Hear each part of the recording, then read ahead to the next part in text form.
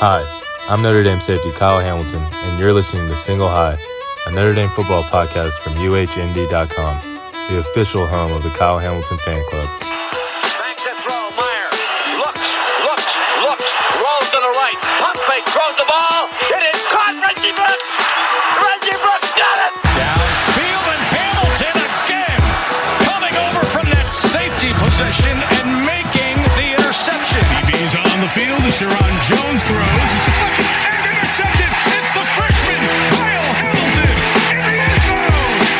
Touchdown, Notre Dame. I mean, when the ball is in the air, he's on the near hash. Still has to go almost 20 yards. Isfield down around the 5-yard line. The kick will come down, and Gabe will take it. Takes it at the 12, 15, 20, 25. He's at the 30. Afterburner's a run. He's That gone. is the All-American Kyle Hamilton.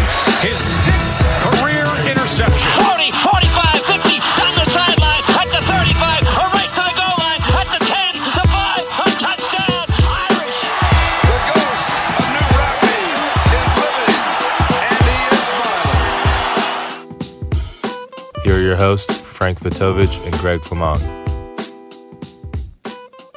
Hello, everyone, and welcome to Single High, Notre Dame football podcast brought to you by UHND.com. I am your host, Greg Flamong, and joining me today, a very special guest from the Irish Sports Daily, is the incomparable Matt Freeman. Matt, thanks for coming on, man. What's up, man? Thanks for having me back. I'm blessed. Absolutely. So You may have to change the single high in relation from Kyle to Ramon Henderson after Saturday. yeah, we going into next year, we might have to hit up Ramon, and we might have to get him to do an intro after his Kyle-like interception. I was very impressed. As I put out on Twitter today, it was look, anytime a safety does something exciting like that, I'm gonna pump it up. So yeah, that was a fun time. So speaking of the game, Notre Dame beats Virginia 28-3 in some people say was a boring performance. Some people weren't impressed. They wanted more points. Other people would say, if you're down 4 captains and you're without your best player defensively, you're without Drew White and MTA like basically an hour before the game, any kind of victory when you give up 3 points is good. So how did you kind of take in the game? How did you view that the whole night, the performance and everything? Yeah, I see both sides of people's arguments in terms of people kind of wanting Notre Dame to run it up a little bit. But at the same time, I feel like Notre Dame had its opportunities to put more points on the board, and it just came down the field execution on the 4th and 1 early in the game where they didn't get it, the Kona interception, and then there were a couple other points where they had some solid drives, but they just didn't finish. So, I mean, that's partially on them, and obviously the Buckner fumble at the end would have been probably 35-3 or made the game 35-3. So Yeah. I think Notre Dame had its opportunities to do that.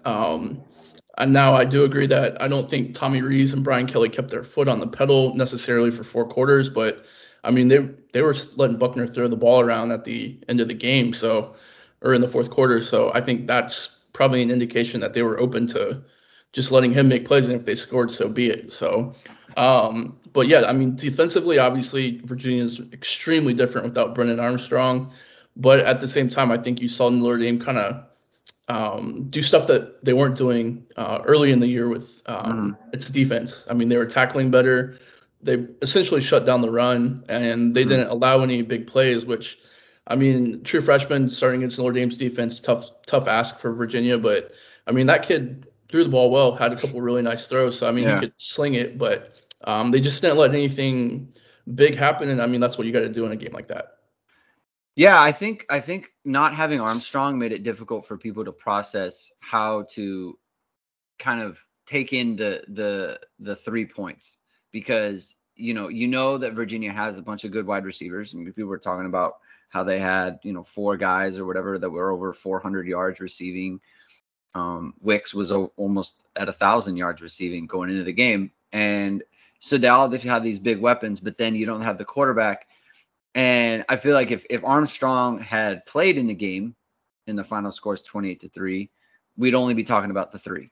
And that's all you would think. And, there would be a little bit about the offense, but not really. And I think it's just hard for people to process. We've never seen him play, so we don't have a comp for like, this is what he can do against a defense that isn't ours. So I think that was hard for people. And also you mentioned the Buckner fumble. I feel like the not scoring the 35 there and fumbling on which was basically our last chance to last serious scoring chance. If they had gone up 35-3, I honestly think that people would have felt a lot better about it. But since 28-3, it just feels like, they didn't really do that much. But you mentioned, yeah. Plus, people would be jazzed up just because Buckner would have led an 90-yard drive for a touchdown at the end of the game. So people would have totally. I agree with you on that.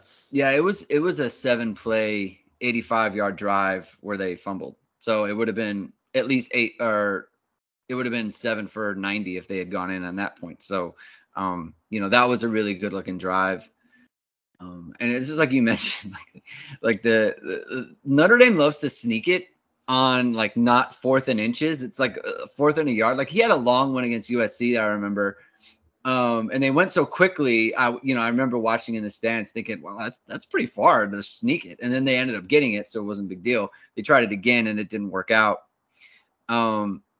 There was a lot going on, afterwards. A lot of talk about the team having a flu bug going through the locker room.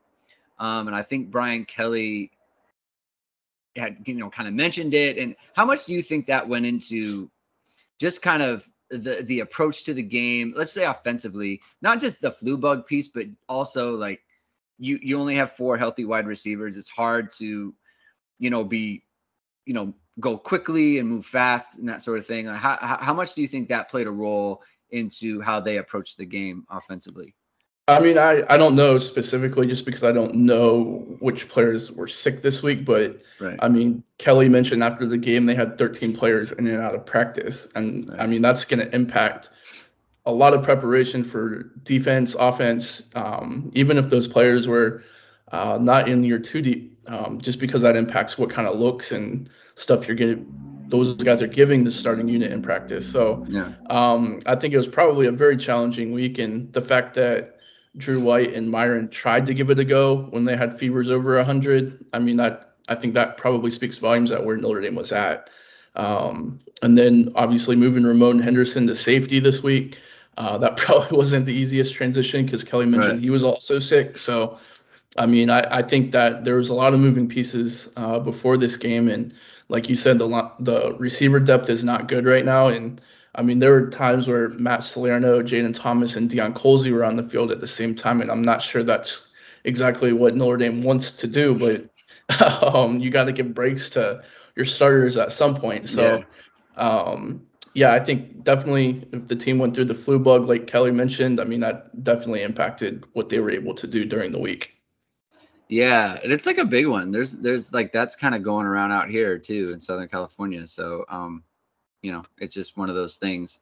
Thankfully, apparently, it went through Florida and LSU, I think, last week when they both lost. Yeah. So Notre Dame beat the flu bug and beat Virginia. So I think Notre Dame fans should take that for granted because things aren't going so well in Florida, right? Yeah, exactly. And they're not going well in Kansas either, or in Texas, I should say. Yeah. So to that point, you are my You're the person that I talk to who is the how do I say it, the everything's fine guy. So I've hit you up more than a few times at various points of the season, oh, what do you think about this? After Florida State, it's this defense, what do you think about that? And you're they're gonna be fine. And then I asked you, I think post Cincinnati, just what do you think about this offensive line? I don't know what to make of these guys. And you're they're going to be just fine. And you're always the just fine guy. And here they are, 9-1, and it was all just fine. So I guess where did you get that from? Specifically with the line, especially the defense was, was easier to kind of wrap my head around because I knew, it was one game and it was one specific kind of like scheme thing that they did. And it's not something that anyone thought was going to happen over and over again. And it didn't. But the offensive line was something different. And we've seen a complete change there. Like where did you kind of that confidence come from where it's like, they're going to be okay. Like they're going to get it figured out. I mean, I wouldn't say that I was super confident they were going to get it figured out. But I think that, I think Jeff Quinn is a better offensive line coach than most give him credit for. I wouldn't say that he's the best offensive line coach in the country, but I think he has done well with the offensive line going back to Cincinnati and before that. So I think while he has his faults and people can criticize him all they want, rightfully so, for the first half of the year, I think he's just a football coach who's been there, done that, so he's not going to get too overwhelmed when things are bad. But I just think that probably where I felt like they were going to be fine was the injuries had to stop at some point. Right. And as long as they could stabilize the left tackle position, that's where their issues started. And enter Joe Alt. I mean, I don't think that I probably would have predicted him to stabilize the position. But, I mean, he's come in and done a great job. And then it kind of trickled down and they got the left guard thing figured out. And it allowed them to play better just because they can run to both sides of the field now. And, I mean, I think it's also helped Kane Madden improve just because he can relax and there's not so much pressure on him. Defensively, I mean, it's just kind of like you said. I mean, it's game one, Florida State. It wasn't the greatest performance, but they were causing havoc, forcing turnovers, and it was just bad tackling. And that's something that game one, I'm not going to get too crazy about. Now, they've had a couple games since then where it's not been good tackling, but I mean, overall, I think they're a pretty good tackling team. It's just they lack speed in the secondary, and I think that's kind of their Achilles heel right now. And speaking of Joe Alt, I don't know that there was anyone who thought that he was going to be kind of the answer to the, whatever the problems were on the offensive line. And I kind of view Ramon Henderson the same way, just because, he was a guy that, when we think about, we're going to plug and play these players into these positions. I mean, I didn't think that he was going to be an option there to be like the safety, the deep safety in the middle of the field, like Kyle was playing. And it's kind of one of those things where with Alt too, you wonder if they had done this kind of right away, like what the team could have looked like or what the offensive line could have looked like. But it's just like one of those things where, the guys are ready to go when they're ready to go, right? You can't force these things. And just because they're playing well now doesn't mean they're ready to kind of be frontline players, early September or something like that, especially with Ramon Henderson, right? Like, you don't know that he's ready to be the deep safety, or he can even do that like right away, because you have to kind of figure it out first.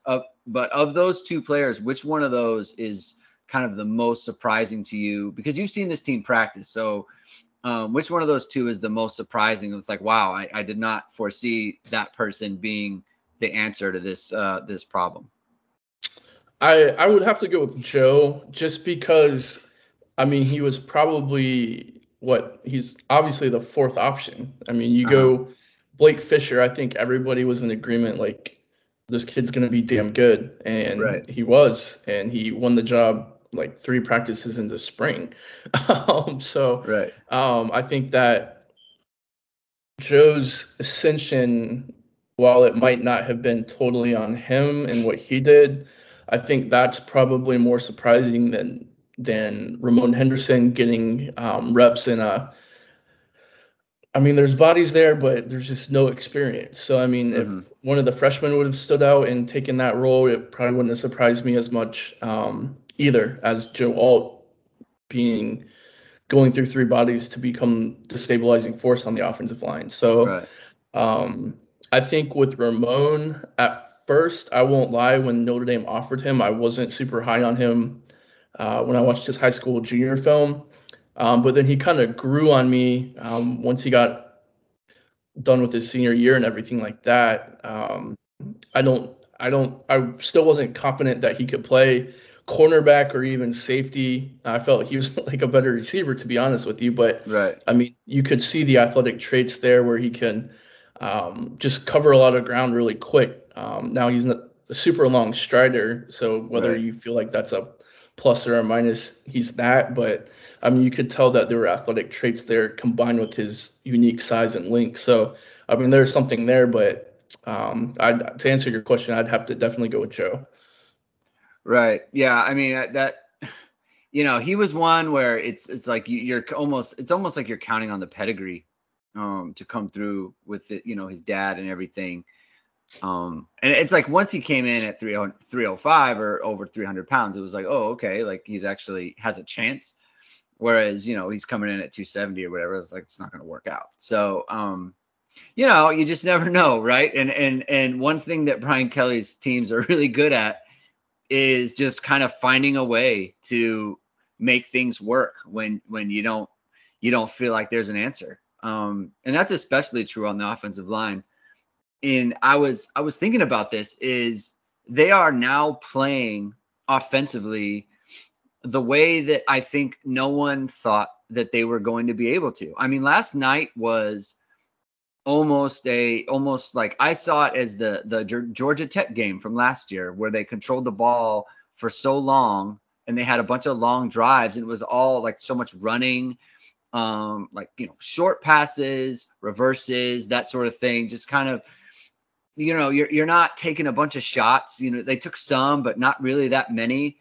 They possessed the ball for a really long time and they didn't come out with a lot of points. But then you look and it's like, they were actually never really stopped either. And I just didn't I don't think anyone thought, even going into the season, let alone, when they're losing to Cincinnati or, they're not doing much against Wisconsin or anything like that. I don't think anyone thought that they were going to be able to play this way. At the time it's got to be all big plays because they cannot sustain drives. And in the last 4 weeks, since the bye, they've been doing exactly that. I mean, it's very, I don't want to say similar because it's the team is kind of different with the offensive line, but and the tight ends too, but it's there's not that much explosiveness and they're leaning on, the short passing game and, taking chances here and there. So I don't know. It's funny how things have kind of worked out in that way this year. Yeah. I mean, it's, now, like I said at the beginning of the podcast, like I understand the frustration from some Notre Dame fans with the offense and everything, and then like to your point though, like when you go look at the stats, Jack Coan was 15 of 20 for 3 touchdowns, 132 yards, and the 1 pick. But I mean that's a 75% completion rate, and then you add in the fact that Notre Dame rushed for 249 yards. I mean, that's a pretty good day. And then if you do add Tyler Buchner, he also completed 75% of his passes for 42 yards. So, I mean, it's an efficient offense. I think if it's kind of like the Cincinnati game where if you don't have those 2 turnovers and then the 4th and 1 stop, I mean, it's probably the game that, like I said, every Notre Dame fan that's criticizing the offense wanted. So, I mean, it's just you got to clean that up. But, I mean, in a 28-3 game, I mean, it's kind of an afterthought. Yeah. How do you, I guess, do you feel like what are they not doing that you feel like I want to see more of this?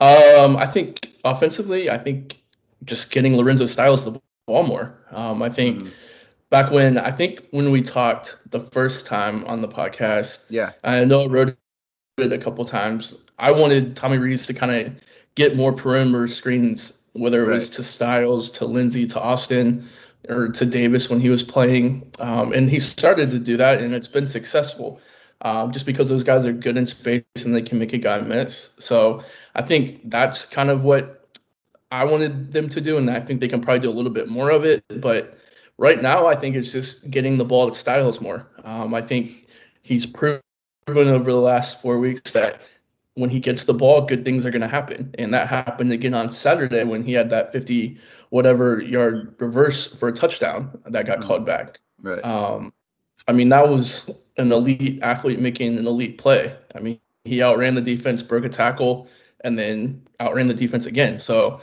I think if you get him the ball, good things are going to happen. And I like the deep shot that they took to him.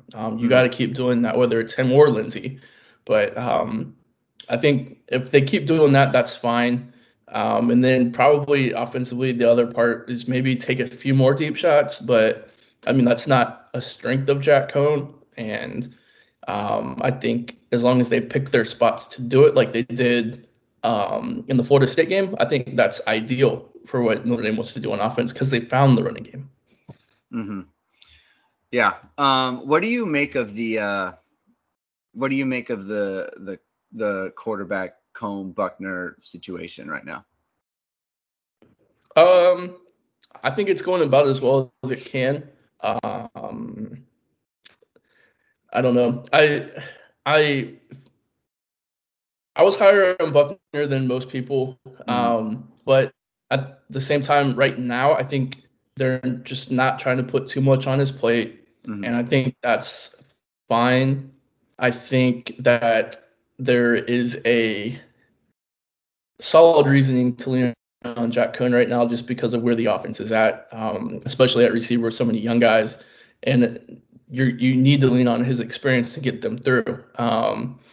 And I'm not sure that they would be 9-1 right now if Tyler Buckner had taken over after Virginia Tech, because they would have had to score points like they did against North Carolina. And while Buckner is electric and has shown flashes, I'm not sure he puts up 44 points. So I think they're doing well. I think they could probably have gotten Buckner in a couple more series yesterday, but I mean, they're averaging over 7 yards a carry for most of the game. So I think it's just kind of nitpicking right now, and I think it's fine.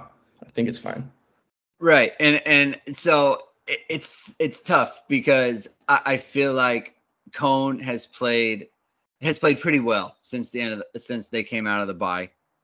And I feel like so much of, by the same token, I feel like so much of the run stuff that they're doing, it seems like, oh man, it would work so much better if Buckner was doing this.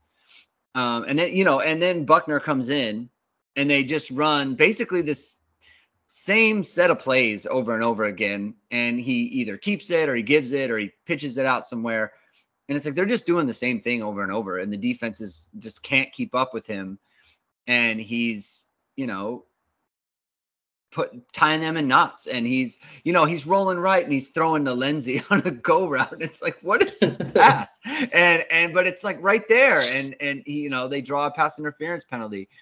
And so, but then at the same time, you get all the way down there and it's a fumble at the goal line. And I know it's easy to kind of wash away because you look at all the rest of it. It's like, oh, if you just get rid of that, then it's no problem. But like, if Coan had gotten the team all the way down the field like he has before and then made like a mistake that cost them the ball, people would hold it against him and they'd be like, well, you shouldn't be in the game or whatever. So it's just hard to balance that. And I guess to coach, to Kelly's credit and to Reese's credit, they have managed it to where it hasn't been an outright negative in a few games now. I mean, easily since the bye, right? It just seemed like whatever they've done, it's been, I don't want to say perfect because maybe these things aren't,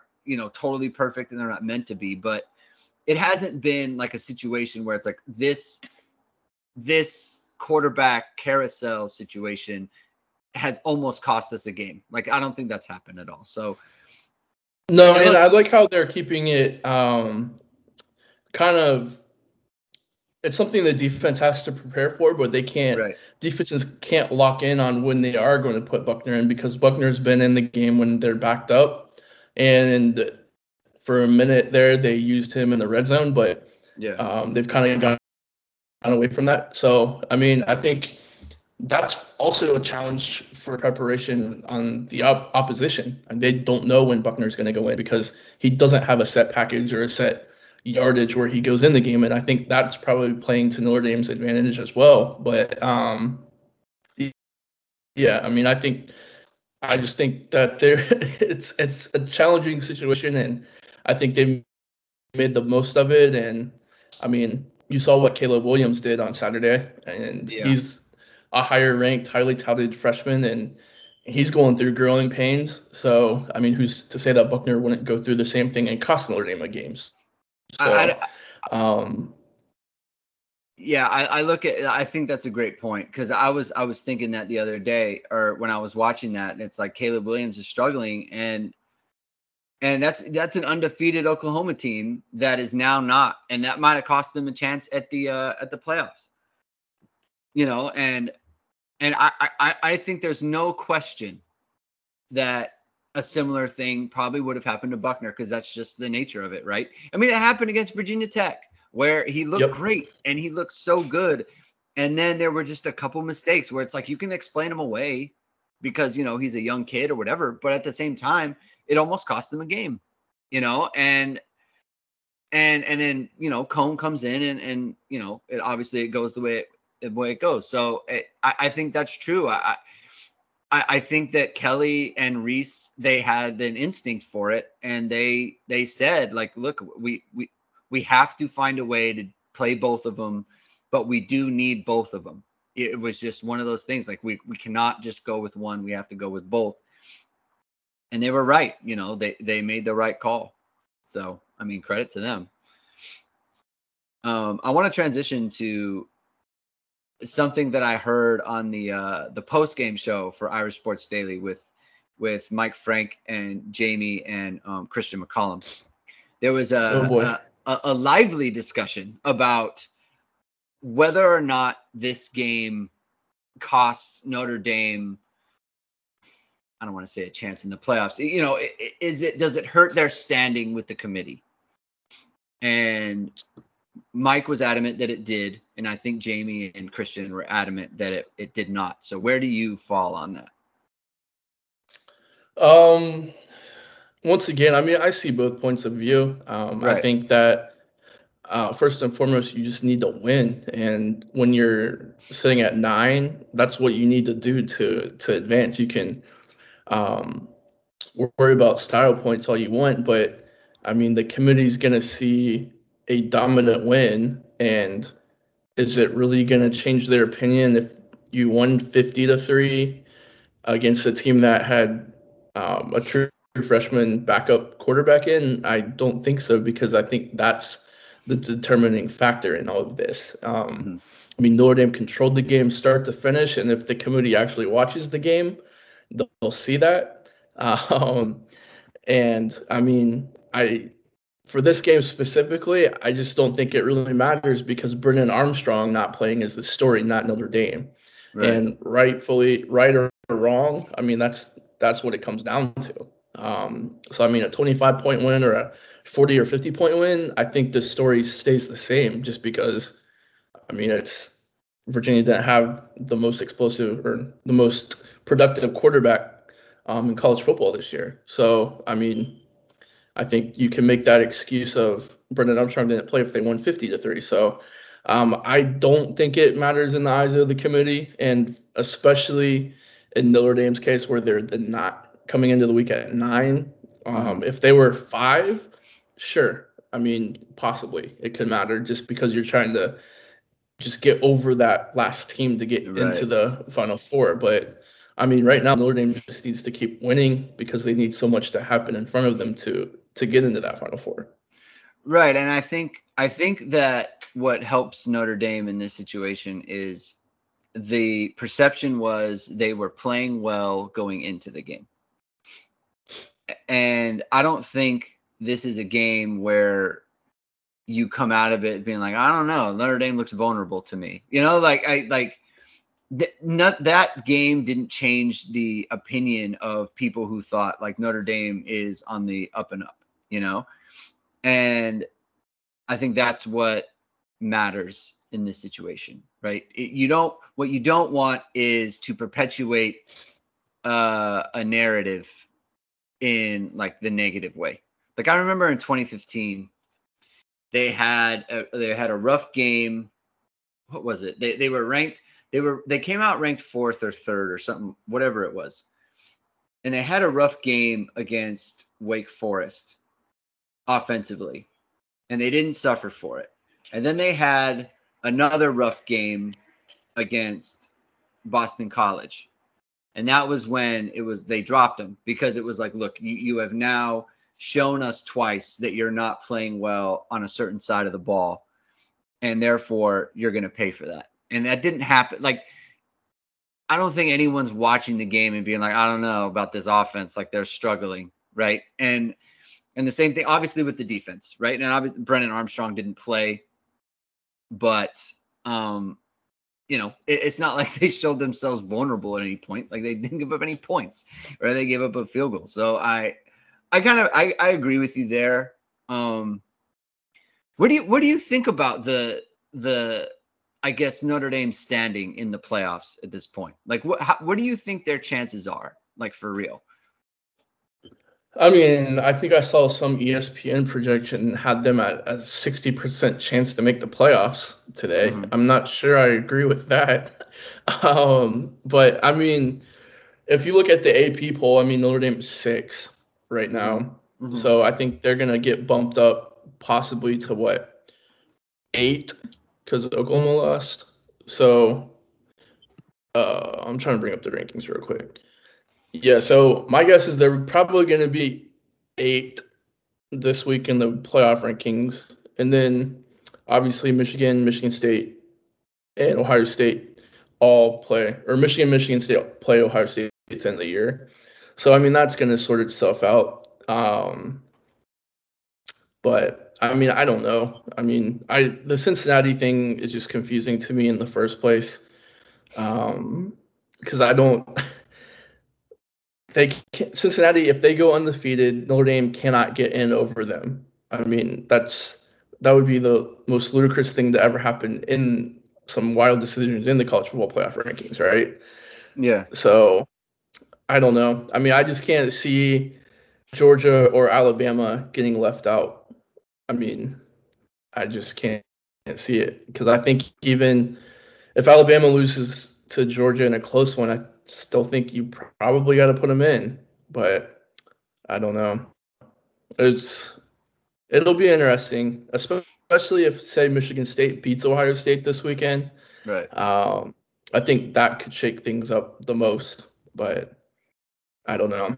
I'm not one of those guys that just lives and breathes the rankings and tries to dissect every possible outcome.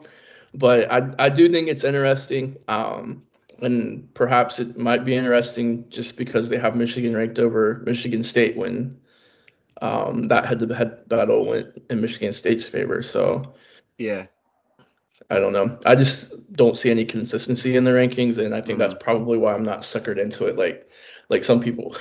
Right. It's kind of like recruiting in that way. Like recruiting, there's a signing day, and let's find out who signs and who doesn't on that date, right? Like we don't need to know, we don't need to know all the stuff in between. It's like, the committee has a final ranking, so let's find out what the final rankings are, and we'll talk about it then. So like I kind of see that point.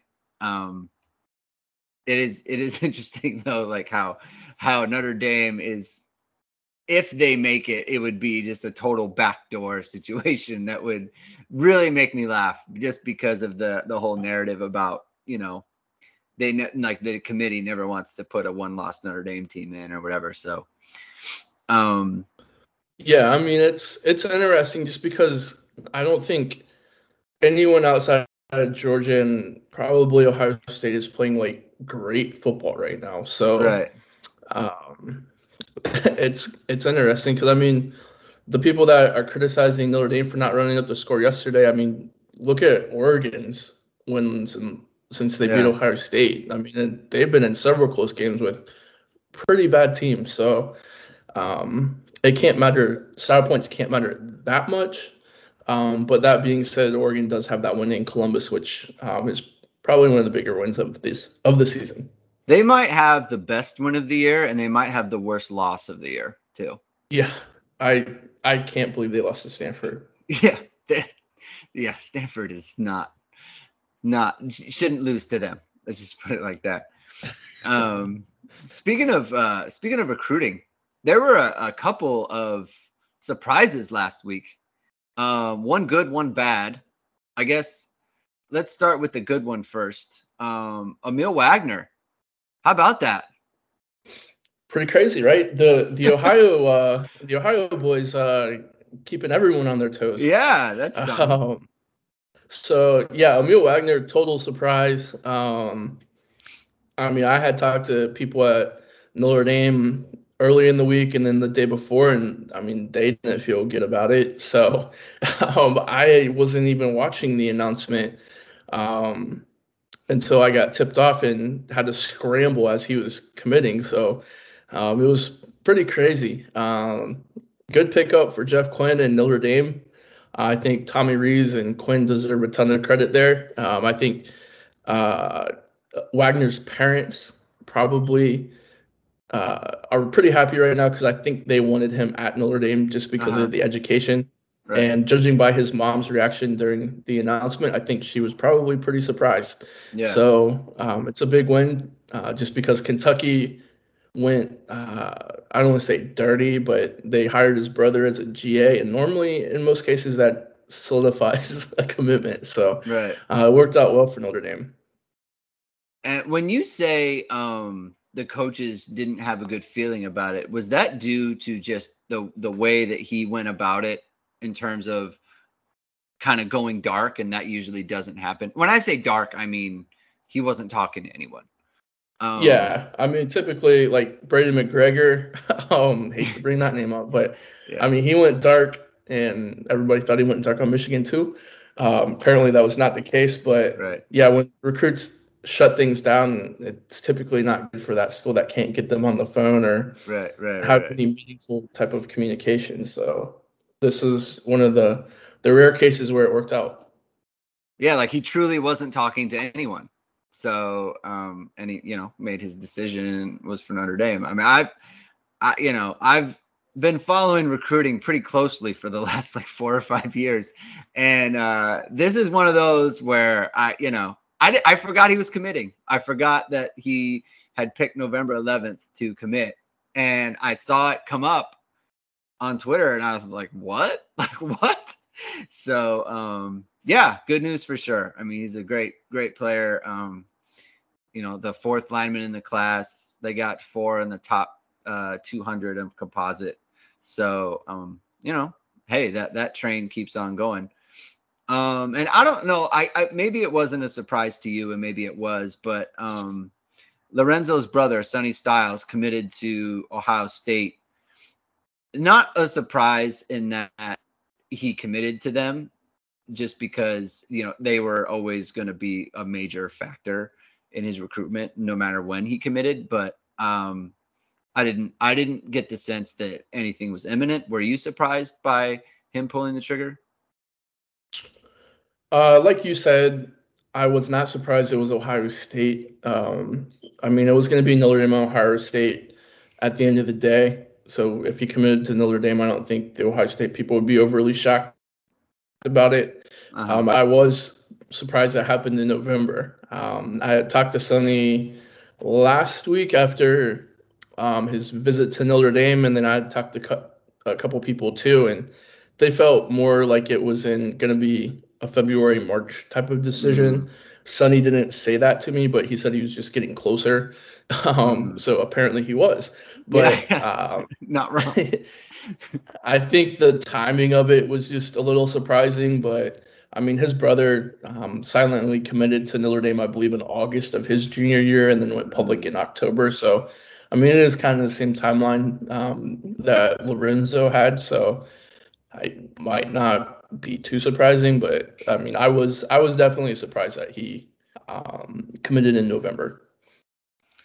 Yeah, I mean, that's a tough one, just because of the caliber of player. I mean, he's a fantastic player, and the scheme fit, it's just like he would have been such a perfect piece in Marcus Freeman's defense. So that's tough. Yeah, and I don't think the Notre Dame staff could have done anything more. I talked to a couple people after he committed to Ohio State, and just to see if there's any backstory there or anything like that, and it wasn't. I mean, it was a very tough decision for him, because the opportunity to stay home is obviously a unique factor for most kids. And then playing with your brother at this level is obviously even more rare. So I think he struggled with some stuff going back and forth, but I think he just felt more comfortable at Ohio State. And I mean, I can't fault a kid for going where he's most comfortable. Yeah, and I think that just the kind of overall theme from this class is that it's just they're losing guys, and maybe there's a couple guys that the staff made, I don't know, I'll say a mistake with, but maybe there's some sort of strategy that didn't work or whatever. But it's not for a lack of like effort or maybe that's been at least the narrative in the past. It's they're not trying as hard. I just think that sometimes like Nicholas Singleton's kind of like a perfect example of that. Like Notre Dame is not in Pennsylvania. And so it's just that was very important to him. And it's very important to him that he has a lot of people who are coming to his games. Right. And you don't have to spend money to travel to, Penn State. Right. And you do to South Bend. And that's a big deal. And so you miss out on him. Right. And, yeah, I mean, I talked to a kid that Notre Dame considers the best player at his position in the country. And I talked to the kid within the last month or so, and he said he would have been committed months ago to Notre Dame if Notre Dame was in his state. So I think Notre Dame's going to end up getting him in the long run, but it's just a tough decision. I don't think people understand, especially they just don't understand that these parents pay thousands of dollars just to go see their kid play once. And you have to get him to and from school a couple times a year. And it's just not easy for every family to do something like that. So I just don't think some people take that into consideration. And like you said, it's a lot easier for Nick Singleton to go to Penn State, and it's a lot more affordable than even going to Notre Dame. Right. I mean, that's quite a drive. So it's not always easy, but I mean, in Sonny's case, I mean, it's just local kid staying local. So yeah, we can end just kind of on the just the overall, I guess, your overall perception of this recruiting class, because their composite rating is higher. The average rating is higher than it's been since 2013. Obviously, you're looking to end strong with guys like Billy Strouth and Xavier Nwankpa. Maybe there'll be a receiver that pops up there, but as it stands right now, like they're number 3 overall in composite. Like, what do you make of this class? Like, it's hard to see it as anything other than just like a phenomenal job by the entire staff, really. I mean, you look at like across the board, right? Like, they like Steve Angeli. He's played really well for Bergen Catholic. He's, climbed into the 4-star status. JD Price looks like a freaking monster. Like, he just had an incredible season in Texas. Tobias Merriweather and CJ Williams, they're 2 phenomenal wide receivers. Amarian Walker's, currently still in the class. We'll see on that, but he's a high upside guy. This is one of the best linebacker classes they've had in years.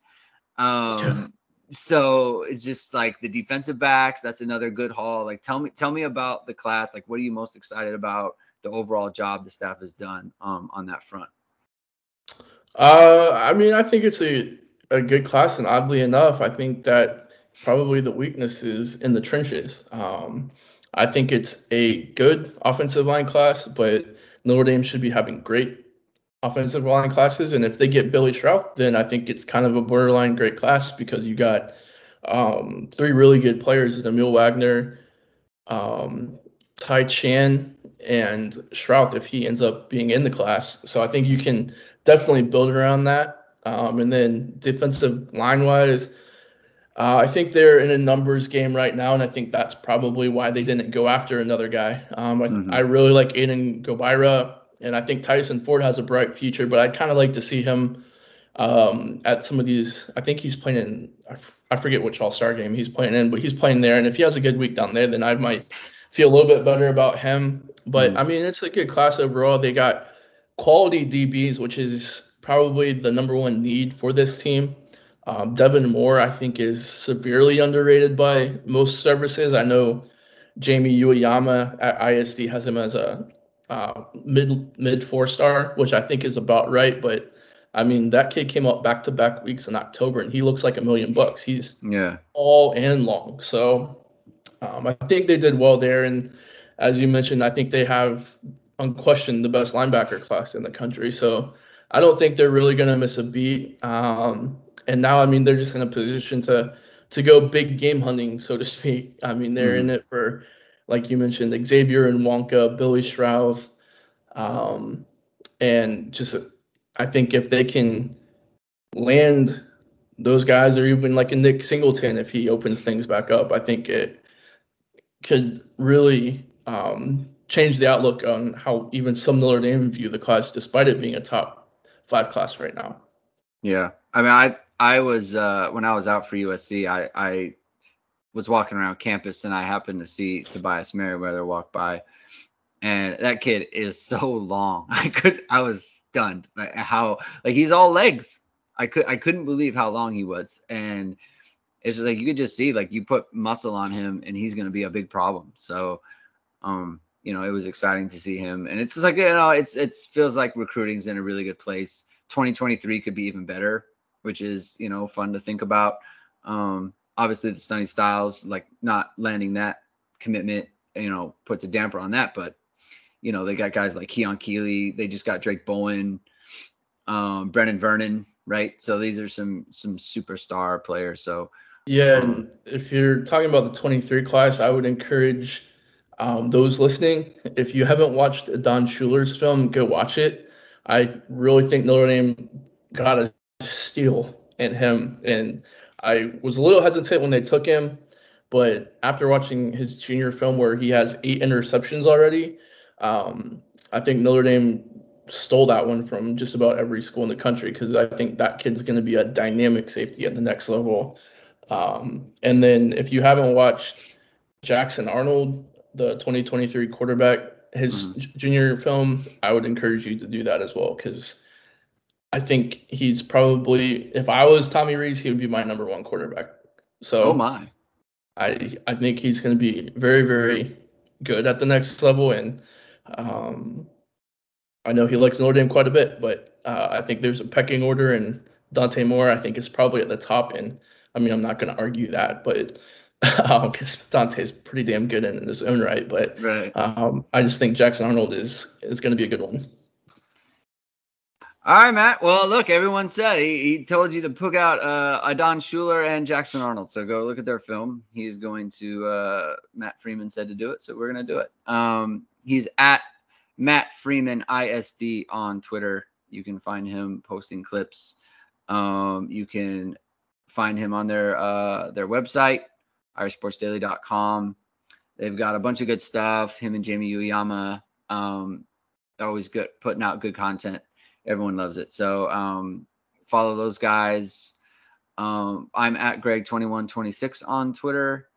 Follow me. Subscribe to the podcast.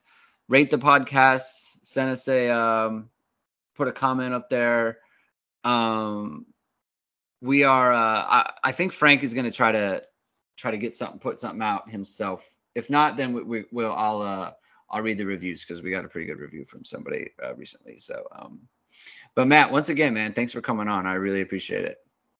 No, I appreciate you having me. And if you have the opportunity to meet Greg or get drinks with Greg, I would encourage it, because he's a fun guy.